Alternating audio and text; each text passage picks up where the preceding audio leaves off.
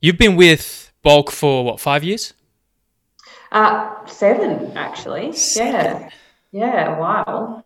What what gravitated you towards them, their company, and getting involved with that? Because you've obviously stayed with them for a while, and that's obviously a pretty good sign. Yeah, yeah. I mean, I met Ben at a fitness show that I was competing at before I started working here, and had a chat. And I mean, a lot of people knew of bulk nutrients. They weren't as big as they were then. And I just wanted to. I was working financial planning at the time, and I was based in the north of the state. And I had some lifestyle changes. I always knew that I wanted to be in like health and fitness industry somewhere. And then they had an opening pop up in customer service. And Ben asked if I'd consider relocating to Hobart and taking up the role. And yeah, I just knew that if I got into the business, into the industry, the doors would open within that. So it was sort of just stepping into that space that I was interested in. Okay, I want to go into like the day to day of what you do, like the roles, Mm. responsibilities, because I think a lot of people don't understand the behind the scenes of the supplementation they take on a daily basis. But I want to get kind of practical to start Mm. with. So Yeah. obviously, Bulk Nutrients, one of the Australia's biggest supplement companies, what do you think are the biggest justifications for supplementation? Obviously, there's bias. We're going to recognize that. But like if we actually look at the science or the justifications, what do you think are the biggest justifications? I think supplements to me, they're always about supporting the good things that you're already doing for yourself. Hmm. So I don't think that you don't justify them by thinking that they're like your solution to everything. And just by taking them, all of a sudden, you'll have big biceps or you'll run faster and all that sort of sleep better and all that sort of stuff. So it's about the other things that you're doing. So I always see them in exactly what the word is. They're a supplement to the Hmm. good thing and supporting the good things that you're already doing. So that's eating well, training well, being active, good mental health, all that sort of stuff. So yeah, I think that's my biggest justification with it. How do you think about then people figuring out what supplements they should justify for their specific context in life? Yeah, it changes. So like, I don't think you should ever put yourself into a basket of just, this is just the product and this is the product I'll use forever. I've changed my lifestyle goals, my sports goals, my personal goals, and your health goes up and down depending on where you are at in life as well. So I think working out what's right for you is about assessing everything for you at that point in time and doing that on a regular basis. Is this product actually good for me now? It was 2 years ago, but is it still doing the things I want it to do? And we've got a really big range, so there is obviously often, I think there's often something that will suit your goals depending on what they are. But yeah, it is really about what your products, what your sports or goals are at the time. Do you encourage people to ask specific questions to figure that out? Like what criteria do you take yourself through mentally, or would you take another person through if they wanted to figure out which supplementation options would be best for them? Yeah, I think you'd certainly ask, what is your goals? And often the key ones that come to mind are weight loss or muscle gain or lean muscle gain and things like that. So, and then we also come down to things like a cost component, and then flavour, and there's lots of different questions. I think are they actually getting it from their diet? What's the rest of their diet look like? And can we do that in real foods as well, or do we need to supplement them also? Because we don't want to just be having. Well, obviously, I want to encourage people to take bulk nutrients. I also want to encourage people to eat proper diets and things like that too. So we don't want to be just having everything out of powders also. Absolutely. Well, do you think in this modern day living and lifestyle that we have that you can tick most of the nutrient density requirements, RDAs, with minimal or no supplementation? Do you think that is realistic and possible? No, I think our diets change too much. I mean, even me personally, I'm vegetarian and I take an iron supplement. And unless you're really aware of the foods and what foods have what nutrients, I think it's really easy for us to slip under in certain components. Yeah, like I said, protein would be a big one for me. Iron, if you don't eat a lot of vegetables, then you're not getting all of your fiber and things like that too. So. Do you have a stack like a plant-based? If you're a plant-based eater, right? Predominantly, like yourself. Do you have like a supplement regime stack that you would recommend people look at? I love the Earth Protein product myself. And then I actually take an iron supplement, iron and vitamin C, I'm pretty sure, combined.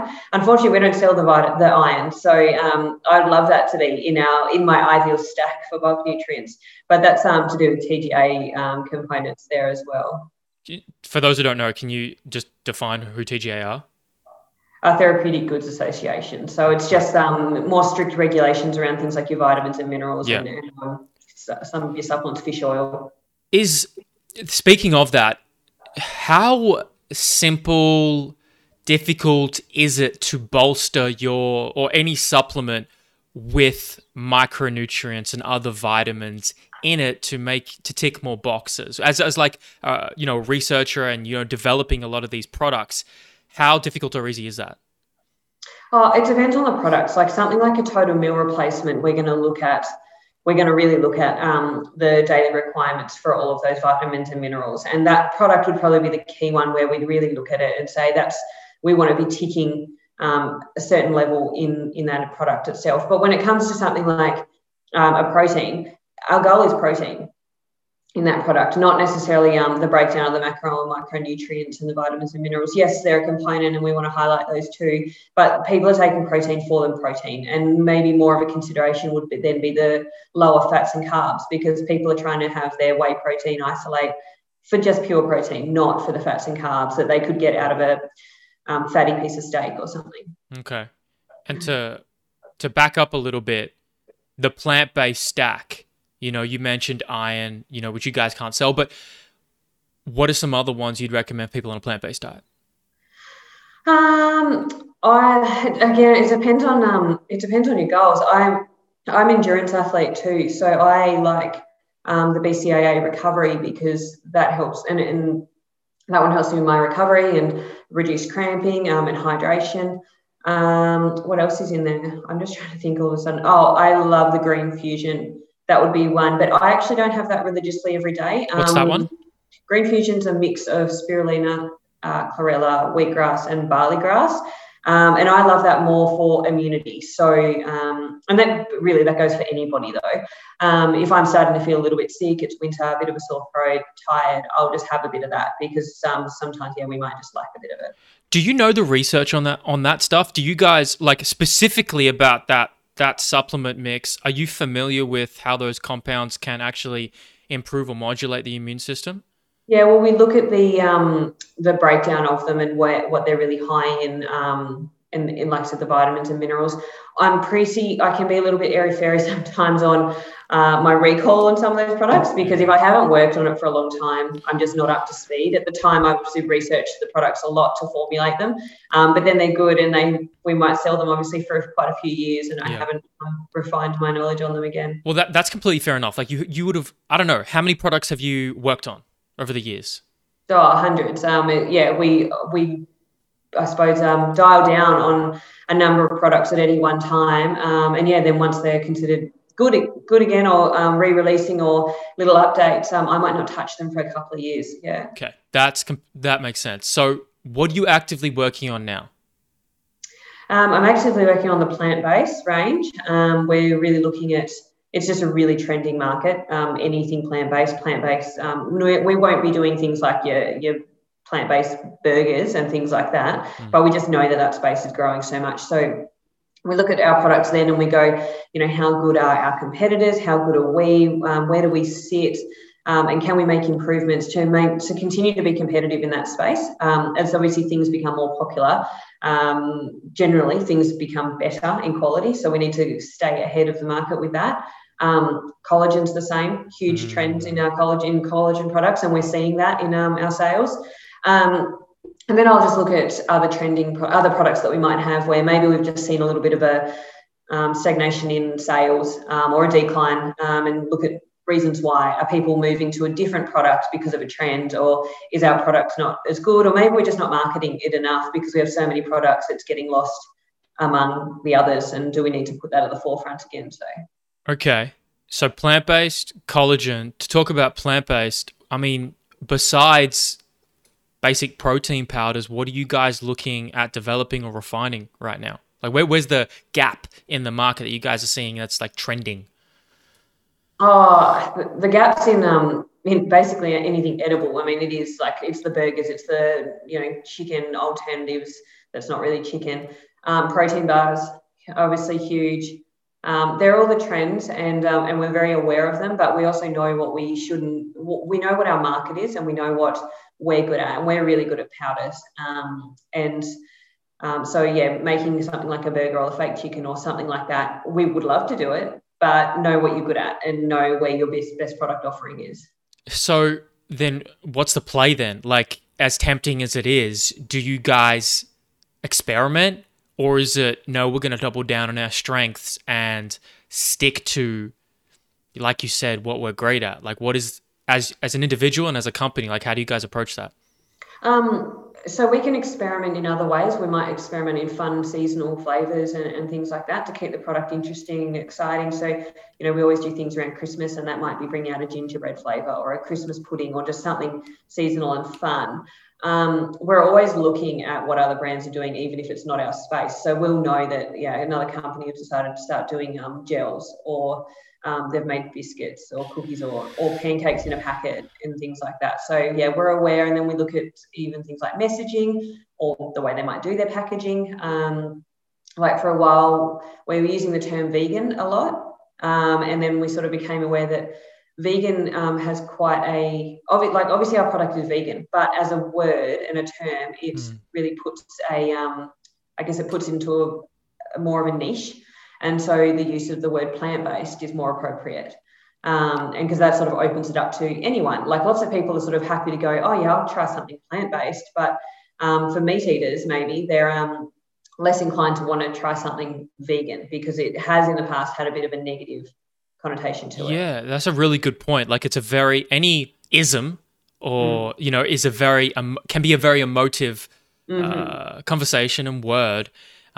Is there other, because that's like, it's an intelligent way to market when you consider that. Are there other examples that you guys have stumbled upon where you've used certain phrasing or you've called a product something and you'd be like, okay, we have to pivot here because that's actually counterproductive now? One of them was probably, we would be probably one of the first companies to actually get into the collagen space, except we called our product beef protein. And so the word beef protein automatically, you're going, oh, I don't want to drink a steak. Right. It doesn't sound as good. And so we're a little bit ahead of our time there. And then we relaunched the product, and it's HCP, hydrolyzed peptide collagen. And so I think that's worked for us a lot better. And then we could remarket, rebrand it, and all that sort of stuff. So yeah, that's another example of where we've changed the wording and the marketing around it. That's interesting. I mean, speaking about collagen, obviously it's one that is non-plant-based, but considering around 30% of protein in our body is made of collagen, forms connective tissue, it could be pretty important to supplement with it or to look at your intake of it, especially if you're not eating collagenous cuts of meat. What merit do you see, whether it's research or just anecdotes from intaking collagen protein? Yeah, I think there's lots of benefits to be made from it. Collagen, it's like super low in fats and carbs. Like I'm pretty sure it's like next to none. So it's a really pure source. You can take a little lower dosage as well. I'm lucky that I've never really had major injuries in terms of like ligaments and joints and things like that. But a lot of people do say that it's really, really good for that. But I know that when I've had some bike crashes because I'm a cyclist, and I get worried about the scarring. And so I started taking collagen for my skin quality as well. And then we're seeing huge trends in that market for beauty collagen, so targeted at that hair, skin and nails audience as well. And I mean, I don't think it's just girls, but yeah, I'm definitely drawn into that component of it. Interesting. Have you guys dived into research to see, because skin is made of different types of collagen, have you guys seen anything that is like exciting that you guys on that space, on like skin health and research of collagen, or is it still emerging? Yeah, it's still emerging. I've got some research papers there from through our suppliers and things like that help to educate us in that as well. But yeah, definitely we definitely focus a bit on our product being the joints, tendons, muscle recovery and things like that still. Yeah. So that's what we're working on now. What are you most excited to work on in the future? Like if I gave you like unlimited resources and money, like what supplement are you designing or do you think the world could value? Oh, I don't know about what the world could value. Fun ways, just like I would love to just do something like cookies and like baked goods and things like that. Like I'm a big advocate for those sorts of things, tasting really good, and just being like a better alternative Yes. to your naughtier option that'd be full of, your sugars and butter and things like that. So if we had the capacity, do a full range of baked goods and things like that, I think that would be really exciting, really fun. Taste testing for that would be awesome. That would be really enjoyable, I reckon. So have you heard of Macro Mike? Yeah, I can't remember his name. It's been so long ago now, like 5 years ago when we were at an expo together. But yes, do know those products. So you met the owner you're referring to? Yeah. Is his name actually Mike? I can't remember. Oh, that's really bad. That'd be it's great. It's bad because I'm pretty sure I'd like have a photo or something. Anyway, I think I've got a bag of their pancakes at home. Yes, I think that's a great example, and they're a company who's a great example of someone who's doing that. They're having very macronutrient friendly replacement options to your very calorically, metabolically demanding and dense sweets and baked goods. And what's cool with Macro Mike too is he said they use almond and peanut flours and things like that too. It keeps it really separate to us, which is also a good thing because we don't use the pure nuts and things because they are an allergen. So because we don't use any of those, if we started to, we'd have to introduce that onto all of our labeling that we do produce them, and we don't know what portion of our market might be severely, obviously allergic because it's common, allergic to nuts. And so we choose not to step into that space. But at the same time, another company doing products like what we do, it's welcomed. It's not a bad thing because they're educating the market and it means it's a portion we don't need to educate. ATP? And then that's right. They're doing plenty of. Is that the one you were going to mention, ATP Science? No, not saying but I mean they've got a lot of data as well, and back a lot of their stuff. But yeah, if it's anything new, like I said, we were some of the leaders in the collagen, and so people, when we brought that out, people weren't necessarily really aware at the time, like what collagen was to consume, what it did, and they weren't so open-minded to it. Fast forward a year or two, and every other brand is now with their own collagen product, and they're educating the market. People are more aware of it because they've read it here, and everywhere else, and so that's helpful for us. Yeah, that's all. Okay, so wait, what were you going to mention? Who were doing like a good job in that space? I don't think I was. No, I think it was just generalized. Okay, okay. So what's the day-to-day for you? Like, what do you? For those who don't know, what's your role title technically? Product developer, food technician. Yeah. Right. So day to day, what's most of your day actually look like? Is it, I don't know, most people might think you just testing food all day, but like there's probably a lot of sit down, A/B test, research, communicate. Like what is it? Yeah, I probably have two distinct types of days. I have the ones where I am just at my computer a lot, and then I've got lab days. So I try to bundle my lab days into the 1 or 2 a week, so that when I go into the lab, I know what testing I want to be doing, what I hope to achieve, and it's just a day on my feet in the lab doing lots of tastings. So those portions of days, they're 1 or 2 a week, and then the rest are on my computer. Like I said, it's I do a lot of surveying to our customers, so I might be building surveys for an entire day that I'll plan to send out to 1,000 customers, depending on what we're looking to research and understand our product a bit more. And that'll come because we've internally identified that we want to explore that product a bit more. Like I said, it might be a drop in sales. Maybe it's an increase in sales, and we want to know why, and then what direction we think we should be taking this product if it is growing so well. I'll be collecting that data. I'll be putting it into a presentation so we can go through that with some of the other management groups. I'll just research other brands. So maybe we're looking to do a new pre-workout product.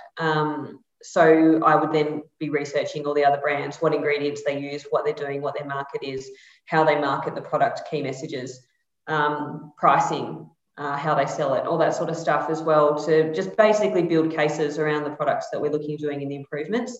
And then any other products that we might have actually finalised in the R&D phase, I'll be organising paperwork and documents to give to like our web developers who need to then update the website with all this new information that this product's been updated with. And so it's lots of communications through the chains, including us I might be talking directly to suppliers because I want, these 6 different new flavours and I need to see if they can get them to me and etc. The lab day, that one's a tasting day. So that could range from tasting the samples that suppliers have sent, and they might come through our manufacturing manager who's got them.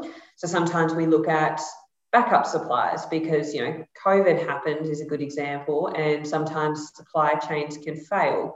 So you always want backup options. So I'll taste test the raws. That can be pretty gross. Like what? What's the grossest thing you've tasted? Raw green tea is pretty bad. It's really strong. Just a lot of the aminos are they're bad. I have done fish collagen before it got good, and it tastes as bad as it tastes like a fish oil tablet. It's disgusting. Sometimes there's some where I can just smell them and I'm like, no one would buy that. So, I'll do those sorts of taste testings as well, and then I'll put together the analysis and say, no, we wouldn't buy this, or yes, we'll buy this. This is a good backup option. Maybe I need to do a new flavour, so I'll be mucking around with different fun flavours, making up samples that we will externally test with customers. So if we want to do new flavours in products, we might have 3 different versions, and then we actually get our customers to do that work for us. We'll invite people to take part in product testing. We'll send them out product samples, and they'll complete surveys for us on their opinion, and that can be what helps us work out what product goes to market. Yeah, because palatability and there's a sensory senses can be quite unique, right? Especially depending on age and like a whole bunch of variables. So is that how you, manage the risk of putting all your eggs in one basket with just trusting one or a couple of opinions? Is that you have to give hundreds of samples out? Yeah, there's some products that specifically I can trust myself and just say, this is better than that, or there's not enough difference, that sort of thing. But when it comes to especially our really big main products, we want to send it out to 100 customers, get their opinion on it, and that'll help us determine it. Because like you said, like we found that for a while we were testing in-house, and but we're very in tune with what our product is like, and so what we think is acceptable might not be what our audience thinks is acceptable. In the same way that I might work on all the products, but I'm actually not the end user of the product. And so I might think, oh no, this is way too sweet. We need a less sweet, and I have to make it perfect for me. I'm not a sweet tooth, but the user of that product loves it to be like sugar water, and that's okay. We just got to make it for who our customer actually is. So what's an example of when you guys thought, all right, this is great. It's a great product. Tastes great. And then you send it out and you just get trash feedback back? It can be just different versions of flavors. So I might look at a different supplier of like a caramel. Actually, there was one. I did a caramel flavor once, and I thought it was so much better. I was like, this is definitely going to win. I'm just going to send it out to our 50 people, and it'll come back great. And the ratings I got, people they didn't spit on it. It wasn't that bad. But it didn't win, and it didn't win by quite a significant amount. And that's okay. Basically, that reinforces why we do those tests, I think. Is there an example of the opposite end where something you didn't think came out so good, but you tested it and it's like, wow, they're responding really positively. This is surprising. No, I do generally have aside from those couple of odd cases, I have a pretty good feel for what works and what's better, which is good, because the idea is that I want to try and refine it as much in-house before I send out that sample out to people. That wants to be the last step of the whole process. Right. So you're pretty especially, you're leaning on nearly a decade of experience. Like you trust your intuition and wisdom. But for those who want to get into your space, like studying nutrition science, like they position it to be a food technician, you have to do an undergraduate degree. But I don't know that to be the case 100%, or a master's. If someone wants to be a food technician like you and work at a supplement company, they like the sounds of what they're hearing, do they have to go through that pathway? I think typically you would. Like, I mean, if you wanted to go work at somewhere like Cadbury's or... Was that what you did? I'm doing it, actually. So, no, I hadn't done it when I first started. So the whole scenario started, like I said, I got into customer service, and then I actually worked in event management for 1 year. And then at the same time, our product developer at the time, he quit. And but I'd already dabbled in the space internally. And so I was a natural fit into it. So they said, oh, do you want to step into the role full time? We'll just train you into it to start with. And got it. Then I've been in it ever since. So yeah, I'm industry taught. And then what year did I start? 2019 maybe, or maybe 18. I did a certificate 5 in food science technology. And then I've gone on to do my degree, and I'm still doing it. I'm just doing it part-time. I've been doing 2 subjects this semester in the past, but I've dropped it to 1 this semester because it is a lot to juggle everything.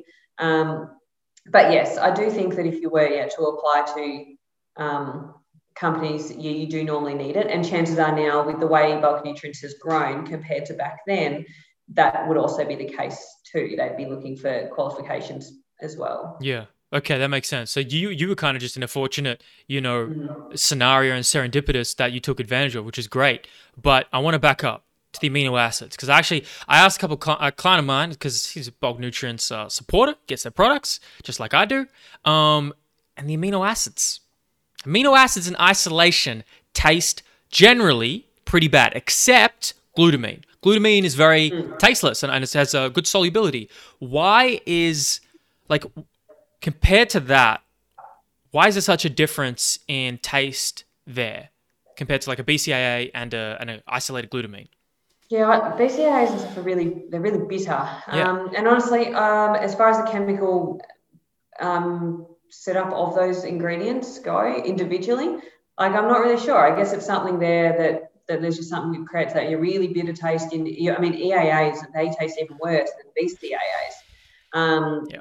And a lot of our customers don't realise the work that has to go in to make them palatable. And when they say they might taste bad, I'm like, no, you haven't tasted bad. This tastes really good now. Compared to what it was. Yeah, that's right. And we do get some that say, oh, can you make whatever product, Future Whey, for example, can you make Future Whey unflavoured? Like they don't want the flavoured version. No one would drink the unflavoured version because that's made of free-form amino acids. So it's literally your EAAs, your BCAAs, all of those ingredients on their own, and it would taste really bad. But yeah, some just taste worse than others. Have you looked at non-caloric, artificial and non-artificial sweeteners like monk fruit and erythritol and allulose? Have you heard or used those in your products to do maybe an unflavored with a little bit of sweetness? We use monk fruit in our earth protein already. So and we use a blend of stevias because different stevias can have different sweetness notes and where they hit your palate first and then they can hang around for longer. And we do also sell amino flavoring. So they're obviously sweetened, flavored, so you can flavor those raws on your own. But we did sell a product called Sweetvia, and I think that was erythritol, and it must have been stevias because it was natural. But we discontinued it. It just didn't sell enough. I think there are probably enough other sweetener options that you could probably do that yourself. If you preferred a bit of Cottee's cordial in there, you could do that yourself as well. Right. Are you familiar with when you do you do the nutrition information panels? You do? So from my understanding is they metabolize those non-caloric sweeteners are metabolized quite differently. When you do that, are you how much of that are you counting? Do you end up counting the monk fruit or the stevia or the erythritol into that NIP? Yeah, it's fully calculated in. We use them at such small amounts that it would have next to no impact. Okay. Like we're talking about like in like 100 grams, it's less than like half a milligram. Yeah. Like, No, because I'm asking actually because they most of it actually doesn't get absorbed into the bloodstream, from my understanding, and a lot of it's excreted, which make it so such a useful tool to naturally sweeten your food without getting the caloric load. Is that what you see as well from your end? Oh, we just say, I mean, because it literally doesn't have any weighting really as far as nutritional panel go. We don't concern of that too much. We definitely look at that if we're looking at carbohydrates that are weighted as a fiber and when they're digested differently through the gut. Yeah, so then that one plays a part because. So how do you do that? You have soluble and non-soluble fiber, which get it can be tricky. Like, do you know how many calories per gram, soluble versus non-soluble? My boss Ben, the one that runs all of this place, he's very much in that space, and so when we're using those sorts of ingredients, and we want to be really specific about what sort of information, or not information, but the facts that we're putting out, he'll get really involved in that and have all of that information there as well. So between myself, Ben, who also is an R&D, and then we've got quality assurance, who quality is like he cross-checks everything and makes sure all of our T's and I's are dotted and things like that. So yeah, he looks at the nutritional panel with a fine-tooth comb to make sure that it's all going out correctly. So it's sort of got a bit of a three-step process. It's me that does the R&D and puts all the bases together. You've got Ben, who might have a real clear message about why we're doing a product and how we're marketing it and the ideas around that. And then we've got Vince, who does all the quality assurance and makes sure that everything's legit as it should be. Got it. So you're just leaning on a great team of, food technician geniuses. Yeah, it all works together. Yeah, it's never been one person. Right, of course. Another question I had from a client of mine was that he noticed that majority of ingredients are sourced from China, as a lot of things are nowadays. And we wondered, like, have you guys ever thought about doing an Australian sourced only? Of course, it might be a bit more costly, but, supporting Australian farmers, having an Australian range for people. Yeah, there's certain products. I think our natural, don't quote me, but our natural whey was Fonterra, which is Australian. It could be New Zealand now. As far as things like aminos and that go, there isn't Australian suppliers. It has to come from China. So there's just certain products that they just don't come from Australia. We might use an Australian supplier chain, but then they deal with the China chain. So we're still supporting an Australian business in one sense, I guess, but it's still just another supplier network. Where we can, there are some things like some fruit extracts. I think maybe it could be our flaxseed things like our almonds. We do have almond meal for some of our snack products, our flour, things like that, especially if there are smaller quantity amounts. We get Australian. A lot of our flavourings are all Australian, actually. Okay, that's good to know. And it's good to put into context that, I didn't even think that, we just can't get them in Australia. Mm-hmm. Like, that's just a very real problem. And sometimes simply quantities, like we've got some products that are just, really high level quantities, and they can't be supplied, at least to the level that we want. Right. Yeah. I mean, you guys have probably such a high output of products that require that amount of input, and so you can't get it in, which is understandable. But to go on a couple of more supplement questions that we started the conversation with, I wondered, like, what are some, and just a general, like, biggest misnomers about supplements that you hear and see in your experience that you commonly squash? Do you have any?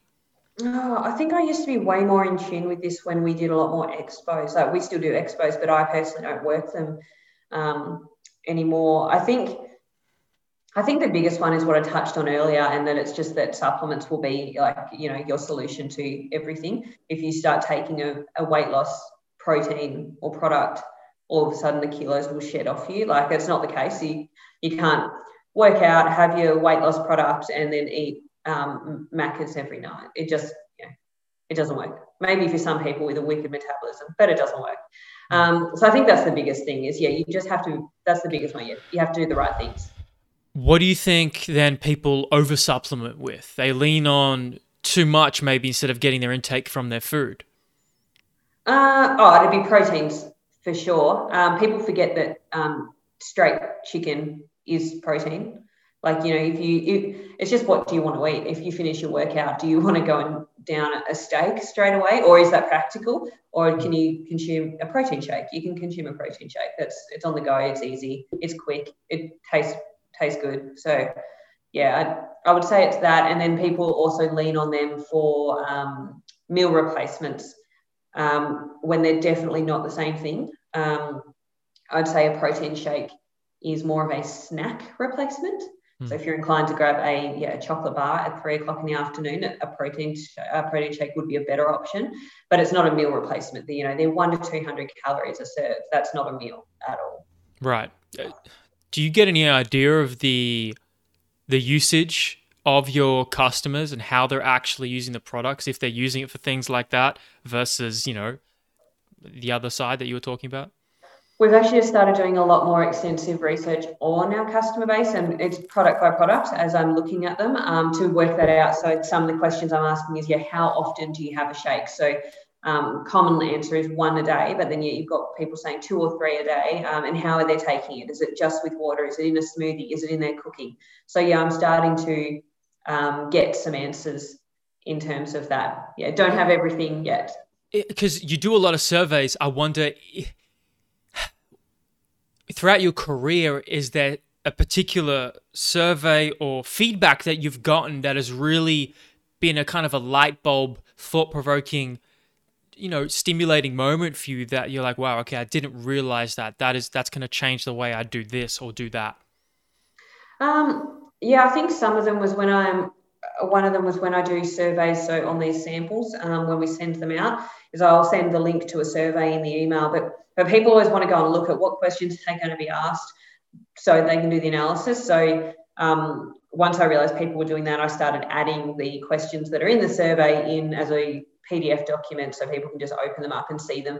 So then they know what they're considering while they're doing the taste testing and I'm asking them to do. So that's a process thing, I suppose. And we're forever refining the surveying based on the product and what we're trying to find out. Surveying's surprisingly hard work. Like you go and you think that, it's easy, let's just ask a bunch of why questions, a bunch of open-ended questions. But if you send an open-ended question to 2,000 people and you get 2,000 people writing an essay to you, it's a lot of reading. It's a lot of analysis. And so doing things like simplifying them down and how to make that data really relevant and usable for me to be able to do things with it, that's been something we've been really working on as well. So people really do that? People really will give you real long, extensive answers in deep into that? Yeah. People get really passionate about it and they'll give you, and it's good. Understanding the whys can really help with things as well. So, sometimes, we all babble on about irrelevant things and people will go on a tangent that is something that I really just cannot help them with. And it's just the way the product is and I can't do anything about what they're complaining about. Yeah. But it is still useful, yeah. Currently, what's the most overrated? You don't have to talk about bulk nutrients, but just in general, supplementation. What's the most overrated supplement that you think and you say? No, I'm biased. I don't rate pre-workouts. Yeah, personally. Let's talk about it. Have you tried them before? I've used them. But like I said, my goals changed a lot too, so I definitely don't do the gym life stuff that I used to do. And I'm more into cycling and everything now. Which I suppose a pre-workout doesn't lend itself to very well. If I go out for a 5-hour ride, I don't want to. You jacked up for the first half an hour. Yeah, and then all of a sudden I'm crashing at the end. But I think I did always have a bit of a view that, you could probably achieve it with a quick coffee, or if you're feeling that tired that you need a pick me up from a pre-workout, maybe you shouldn't train. So maybe listening to your body a little bit more. But hey, there's a huge market for pre-workouts. People love them. They're one of our better sellers. So yeah, by no means is that like, advice to take on, I suppose. No, but it's your perspective, and that's what I wanted to hear. Like, because a lot of people lean on them to kind of band-aid fix their energy system issues, and don't actually get to the root cause of why are you waking up with poor energy and you're sluggish consistently day in and day out. How can you address that? Yeah, and I think having periods of time off them, maybe only leaning on them for that real epic workout you want that one time a week, whether that's a huge leg workout or something like that.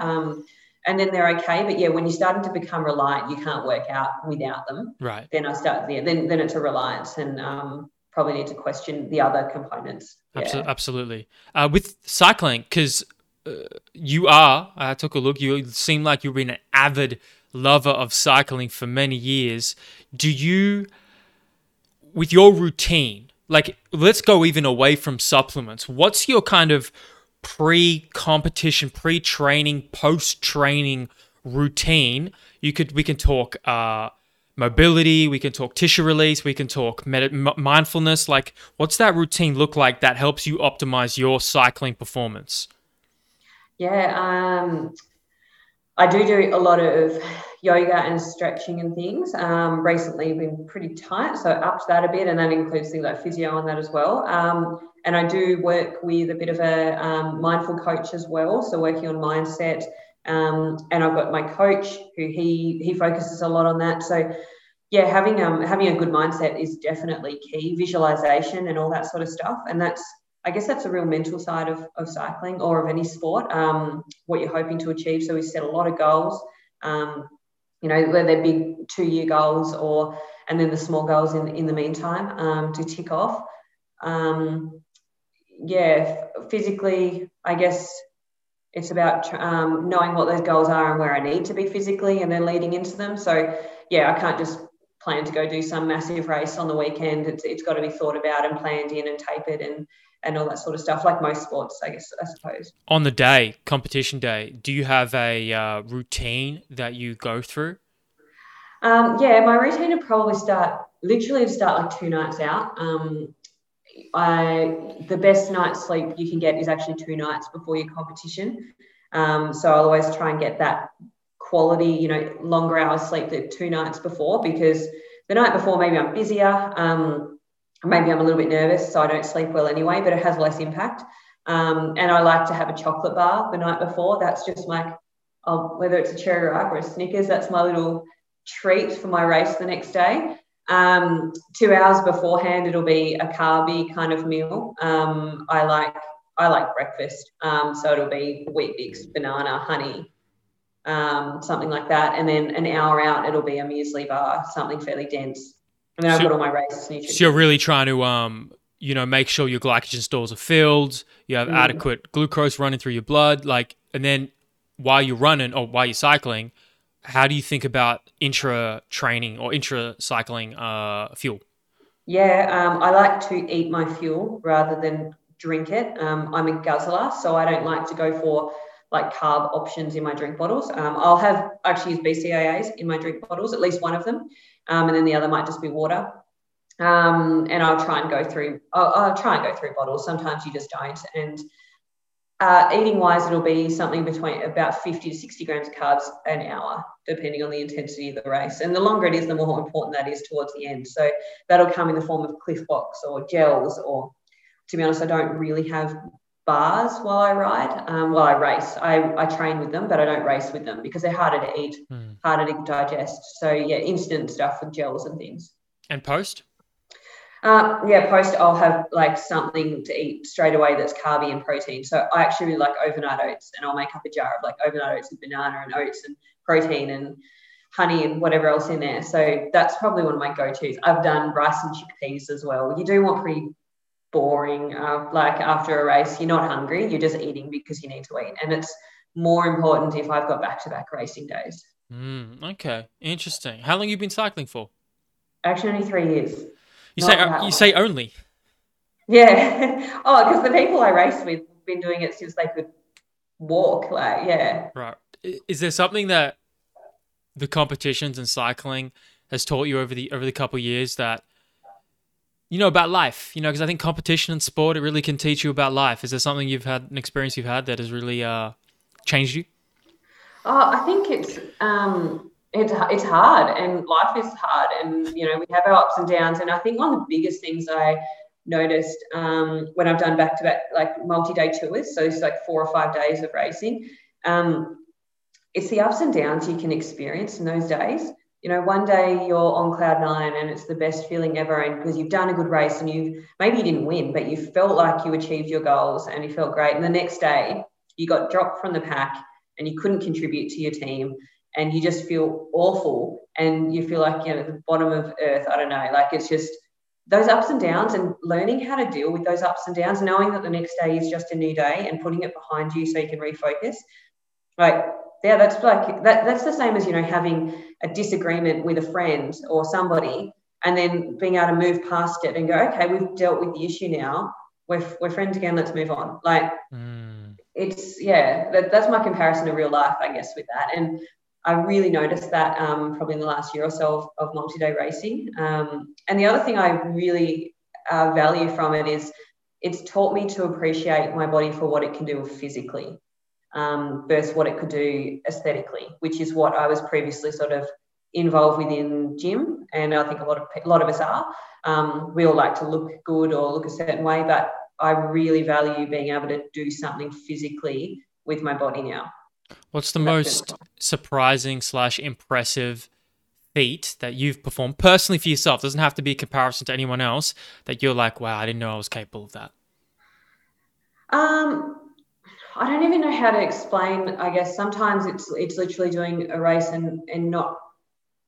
You finish events and you finish things and you might go, oh, I could have gone faster, but there's no way you could go faster. At that point in time, you were at your absolute max. Actually, I'll say one thing.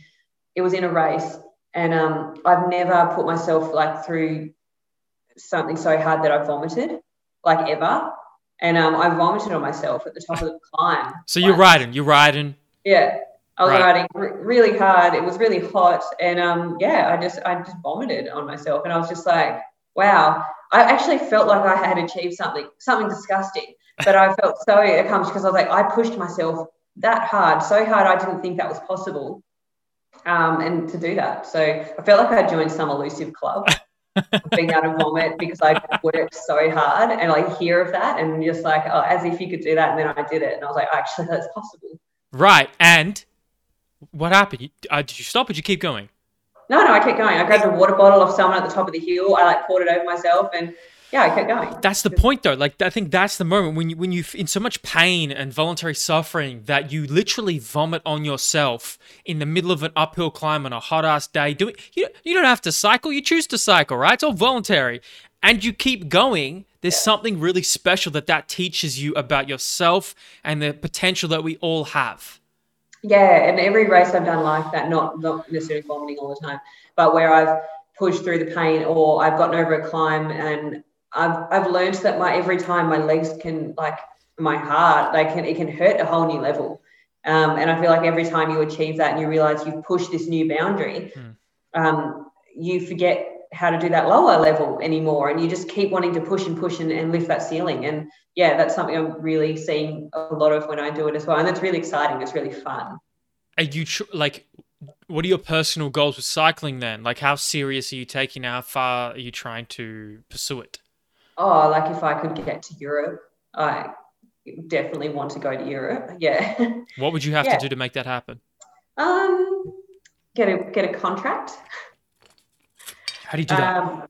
How do I do that? Yeah, I don't know. The cycling world is not my. Yeah, no. You get managers and you get contacts, and you try to get contracts. You also do well in certain races. So there's definitely key races that you want to do well because they help launch your name out to those important people that take notice that are involved in those teams. So it's like Australian national champs, Tour Down Under, Herald Sun, these probably don't mean anything to you, but there were some world tour level races that are held in Australia, so they're more accessible as well. And then getting to Europe as a person I could go over there, but COVID obviously it put a bit of a stop to that. So yeah, it's just different. You've got to find different ways of getting noticed now. Hopeful, especially after the vomiting story, that you'll find a way to make that happen. Yeah, me too. Do you have children? No. Okay. So, see, it's a question I wanted to ask about actually pregnancy and prenatal supplementation. Are you familiar with that space at all? I've done a little bit of reading on it, and we do get lots of inquiries actually about supplementing when you're pregnant or post. All of our products have to, by law, hold the warnings of not using supplements when you're pregnant or post. If that supplement is designed for pregnancy? That we don't have specific products designed for pregnancy. We have chosen to stay out of that space a bit because it is just hampered with some more legislation and rules, regulations, I suppose. You can, like, that's the sort of thing where you just need to talk to your doctor. It's like anything, they say, oh, you can't add exercise when you're pregnant, but then we see women that have always ridden or always ran even and gone to the gym, and so it makes sense. Just keep going, keep doing your routine, whatever's also like normal for you and your body, and what's safe for you and your body during that time. And that's something that your doctor helps you to work out and manage. And the same sort of goes to supplements. It's powdered, something like protein's powdered milk, but by no means would you ever recommend something like Thermo-A because it's full of thermogenics, and the aim when you're pregnant is not to lose weight. That's not really what you're going for there. So, there are certainly in pre-workouts and things like that might elevate heart rate and add stimulants, and there's lots of things like that. So it's a doctor conversation, and one that we don't really do, but it's a bit of common sense as well. Okay. I just wanted to touch on that briefly because it's a curiosity of mine, but to backtrack, cycling, athlete, like you mentioned the supplements that you take as an athlete, your pre, your intra, your post. Is there anything like, for the average athlete listening, the high-performing athlete, that you would recommend they look into that maybe we haven't mentioned, or just that we have mentioned that you would still definitely look into this as a priority? Yeah, Sports Fuel 101, I think it is our new product that we've launched recently. It is probably targeted a little bit more towards endurance athletes, in that it's like your whole combined mix of your protein. It's got collagen in there, your aminos for recovery, and carbohydrates. So, I personally mentioned that I don't drink my carbs very much. I do in training, but I don't for racing, so I can track it better.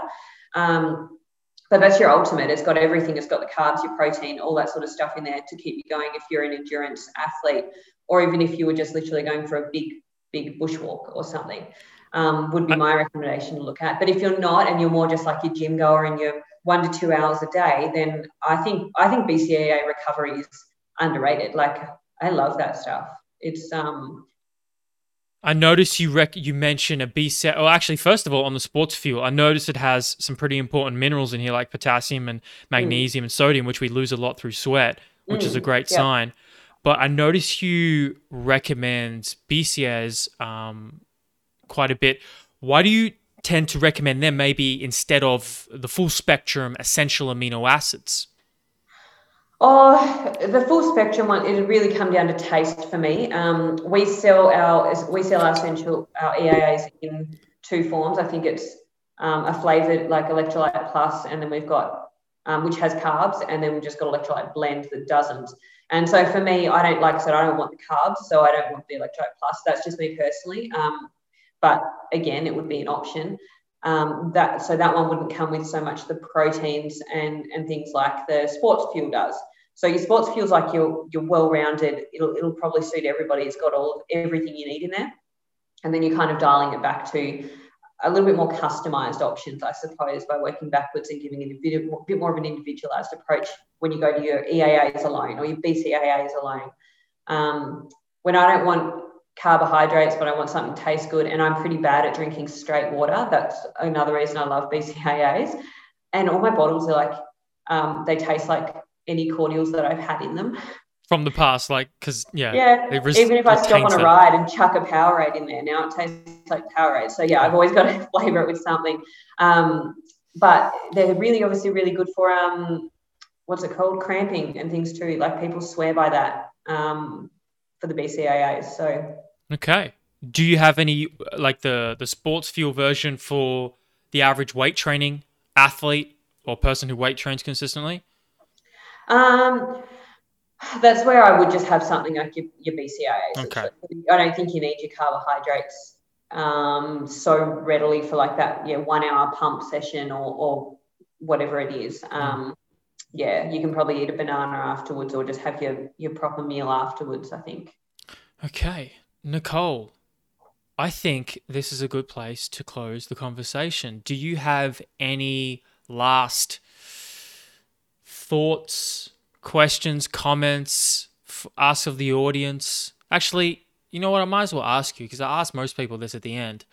We're an education company who, certifies students to be qualified for their Cert 3 and 4. So if you could send a message and you had a podium where you were speaking to, all the graduates for personal trainers and coaches, exercise science students, in your experience, what do you tell them? You've got to be passionate about what you do, whether that's educating people and through studies, so you're learning, or that's through the sport that you're doing, because you've got to love it every day, you've got to do it every day, but then what you're learning, if you're passionate about it, it's not, it's not a uni subject, it's not hard learning, you're taking it in because you want to and because you're interested, so you've got to stay passionate, I think. Okay, passion.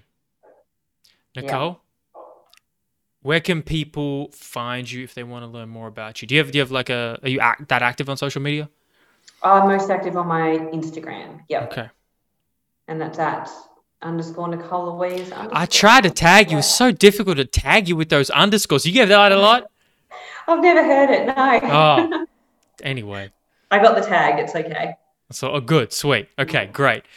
Nicole, thank you so much for taking the time. It was a pleasure to speak to you. And look, if you guys are open to it, I would love to speak to more people from the Bulk Nutrients team just to dive into all these subjects across the whole spectrum. Yeah, no worries. I'll let them know. Thanks so much for having me. Done. Pleasure. Thanks, Nicole. Thank you. Bye. Bye. All right, guys, that was Nicole Frayne from Bulk Nutrients R&D and Food Technician. Talking everything supplementation. What was I going to say?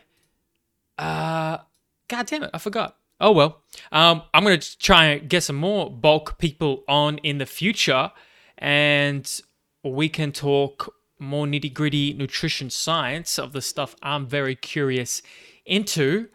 Other than that, Orphic Podcast, ladies and gentlemen. I'm Alexander Emmanuel Sandalis, and you can find us on all podcast platforms. This podcast, hope this new camera is looking sweet. I've hooked up my DSLR to this new setup I got, and I'll never look so crisp and clean, if I do say so myself. And that's it, guys. We'll see you in the next one. You can catch me on @StrengthOfSard if you want to follow my coaching training journey. Otherwise, thank you, guys.